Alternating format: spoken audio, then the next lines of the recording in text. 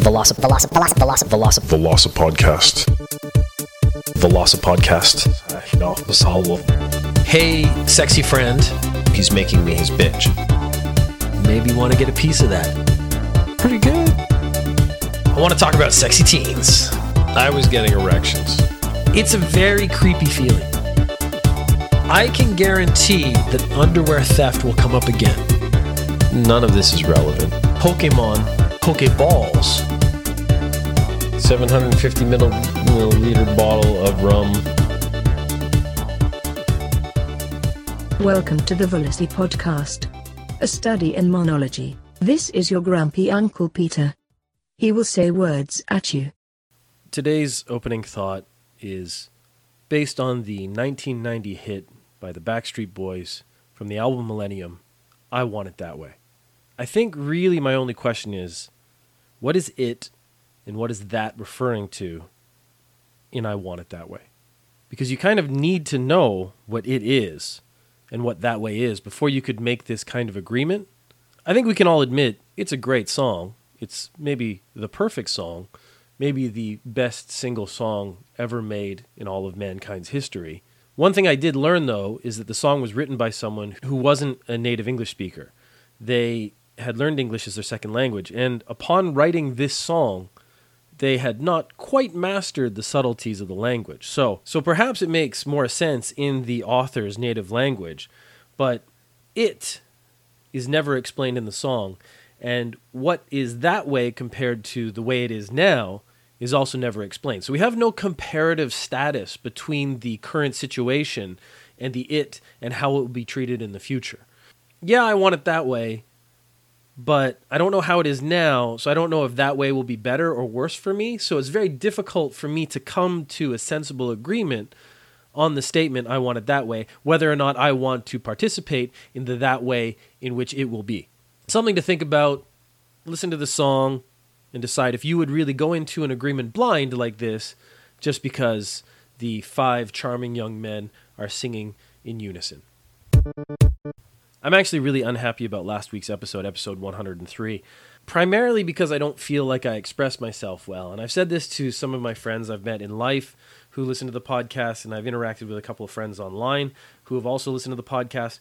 And the one thing I've learned about at least my friends or the people who are fans of the podcast who actually interact with me is that they are very generous because they are all saying very positive things. It was a good episode. I think maybe they were just trying to make me feel better, but that's something I have to show some appreciation for. But the reason I wasn't happy with it, there's actually two things. The reviews themselves. I did some mobile game reviews.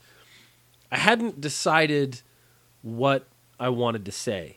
I hadn't set sort of a structure. So one got kind of an in-depth review, and the others got passed over very quickly.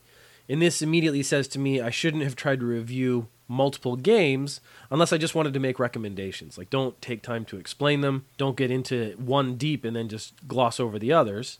So, and the second part is the fat people on zip lines. Because I knew going in that as soon as you say the word fat, and talking about basically a physical failure, you're kind of fat shaming, and that's not the feeling I wanted to go for. What I was actually talking about was not understanding your own abilities and hubris and things like that. So I realize now, having listened to it, having had some time to think about it, I either should have done a very short joke, using that as the premise, more like a comedy routine, or I should have gone more into the hubris and actually talked about it more in depth, the mindset of the people when they go into these things. So I feel like because I tried to do both, kind of go through the middle, it wasn't funny enough to be a joke, but it wasn't serious enough to be something that was interesting to listen to. So I wasn't satisfied with that. My immediate solution was I'll take that one down and just erase it from history and then maybe reintroduce those topics again in the future. But then I thought, no, this is kind of a learning process. What I should actually do is leave it up and still do those elements again. So I'm not going to do them today. I don't want you to listen to the same podcast twice in a row, but I am thinking down the line in the future, I will revisit those topics. I'll do some mobile reviews, the same games, but I'll do it more correctly. And I'll try to reintroduce the topic of fat people on zip lines. But once you've already heard the premise, it's kind of done. You don't really need to hear it again. So I'm trying to decide, though, should I try to make it into a short 2-3 minute comedy routine, or should I try to actually talk about the thing in depth? I don't think I have the skills to make jokes, at least not with this subject matter yet. I don't have that kind of level of talent. So I think talking about the psychology is more in my wheelhouse where I would be more successful, because then at least you could understand what I find funny about it. It's not about a fat person getting hurt. It's actually one of the things I find amusing about fail videos is people trying to do things they clearly are not capable of doing. So what I've learned myself is that when I go into a premise, I really have to commit to the premise, but I also have to have a sense of the structure more carefully planned out before I jump right into it. Another mistake I think I've been making is that I've been trying to actually stretch the podcast out to 20 minutes. When I started, I had in my mind that I would use 5 minutes as my target. I figured one voice and people listening to one person would really only be interesting for a very short amount of time. So 5 minutes was kind of my goal.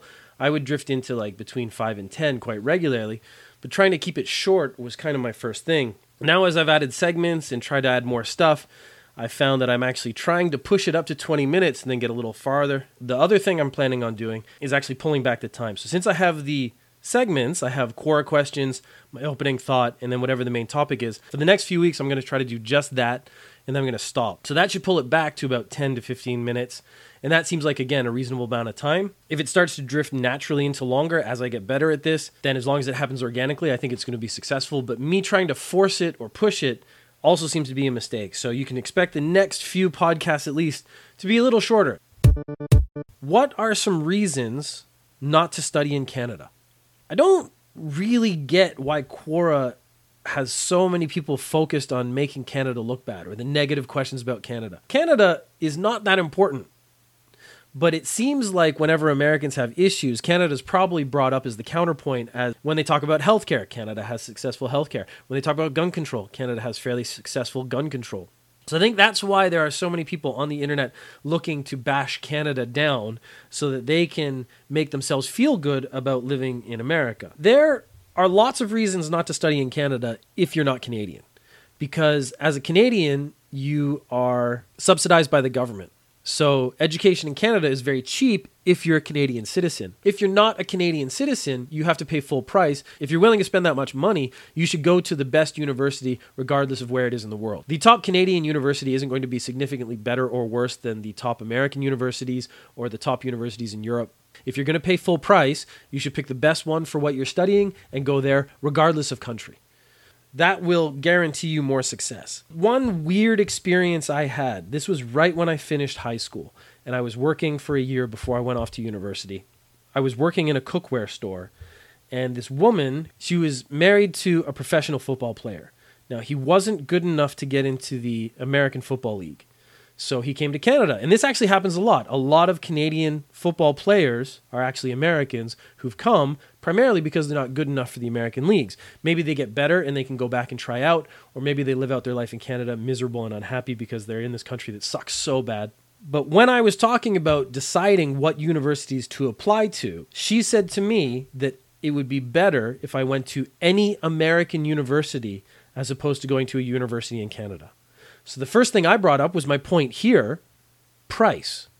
Does it make sense to pay literally hundreds of thousands of dollars more for an education that isn't going to be any better? Because I was at a point where I was going to get into a very good university. I got into, at the time, was the number 2 or number 3 university in Canada, if you care about rankings. Education I got from it, I don't really think it mattered which university I went to, but that's a whole other story where I start complaining about education practices in North America and the world. But her counter argument was the worst university in America is probably better than the best university in Canada. I would be getting my money's worth if I went to America as opposed to staying here. So in her mind, the top university in Canada, which probably is McGill University, renowned for its excellence and high standards, is not as good as Podunk University in Kentucky. And it would have been worth me going into severe debt, because again, there's no subsidies for me as a foreigner. Severe debt for literally decades and decades in student loans if I go to this crap university in America. There was no convincing her of anything else. She was absolutely set on this belief. No argument would change her mind. And I think that is the mindset we're kind of running into, where these people have decided America is best, and they just need to find ways to prove it. This is an interesting one. Does Japan have airports? The answer is no. So something that's hit the internet actually a couple times, I think, which immediately makes it a little suspect. And it's one of these things that people really like talking about because it involves the internet, science, and pornography. And that as a combination is just a delight. It's something that everyone enjoys. The premise of the story is that there were neuroscientists or people studying the brain or the effects of the internet/pornography on the brain. And the problem they were running into was they couldn't find a control group with which to study the effects of pornography, specifically on the male brain. And the reason they couldn't find a control group is because they couldn't find anyone who had never looked at internet porn. And then we all go, ah ha ha ha ha, all men look at pornography, how shamefully base. Now I, after thinking about this for a minute, kind of called bullshit. These are supposed to be neuroscientists. These are supposed to be smart people. And I, within 3 or 4 minutes into a conversation about this topic, I had already come up with 2 solutions to this problem for a control group of people who'd never seen internet pornography. Immediately, this is suspect to me. This is something that seems like people who are generally smarter than me weren't able to solve this problem that I was able to solve with just a few minutes of thought. That seems suspicious. What you need to do is find a group of people who have never seen internet porn.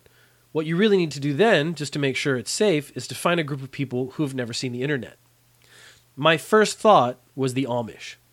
You go find a group of Amish people and you study their brain, and there you go. You have a group of people who have never seen internet pornography because they don't have the internet. Granted, there will be significant difficulties to getting them to submit to a bunch of scientific tests that probably involve machines, which they're kind of against.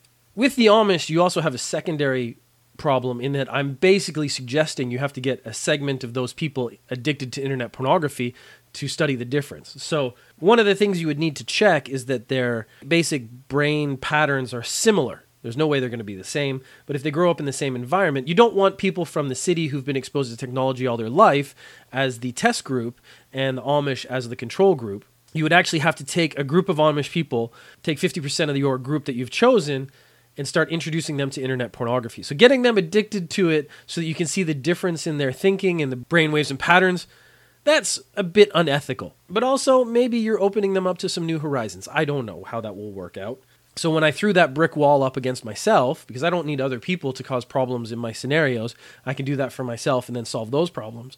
I thought, well, all you have to do is go to a place where internet is not common. My first thought was rural India, because I know that they do experiments in rural India with the internet because they want to see how children who have never seen the internet interact with computers. So they've run these experiments before, and they were looking at social behavior more than anything else, and then trying to find out how quickly the kids could advance, how fast they would learn, things like that. But that means in India, you have large populations of people who have not seen internet pornography. But we also know it's where a lot of our outsourcing goes. So you have a lot of people who do have access to internet pornography. There are your 2 groups. It's technically culturally similar, so their brain function, their brain layout, their brain patterns should be similar culturally speaking, but you would have one group that does look at internet pornography and one group that does not. You have your group of people in India, and again, a country with 1 billion people. I would actually assume that relatively rich people within the society actually have access to the internet. That might be a significant difference that needs to be taken into account, which is why I actually believe, sort of like the Amish situation, you actually have to take a group of similar people, so rural farmers, whatnot, who don't have access to the internet. You take half of that group and you get them addicted to internet porn, and there you go. Now you can start testing real differences between a group with a control group who still has not seen internet porn. As Western people talking about the internet, we feel like the internet is ubiquitous. We feel like it is everywhere all the time. I have my smartphone with me all the time. I get home, the first thing I do, my phone automatically connects to the Wi-Fi. I go up to my computer, it's connected to the internet. My PlayStation is connected to the internet. I have about 20, 30 devices connected to the internet at any time. But the reality is, we live in rich societies. The only way you're listening to this podcast is if you are so connected to the internet that you can download garbage podcasts to listen in your free time. There are huge swaths of the planet where they don't have time for that. They have real back-breaking work to do.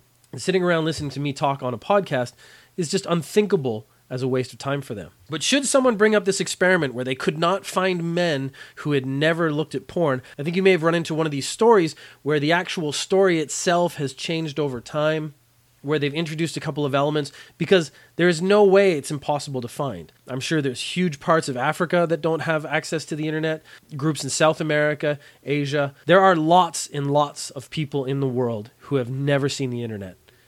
And thus I, alone, have forwarded science once again. Velocip Podcast. Velocip Podcast. Hey, sexy friend. He's making me his bitch. Thank you for listening. If you have questions or comments, you can tweet at VelociPeter or email velocipodcast@gmail.com. You can find the podcast on iTunes, Stitcher, Acast, or go to velocipeter.com/podcast.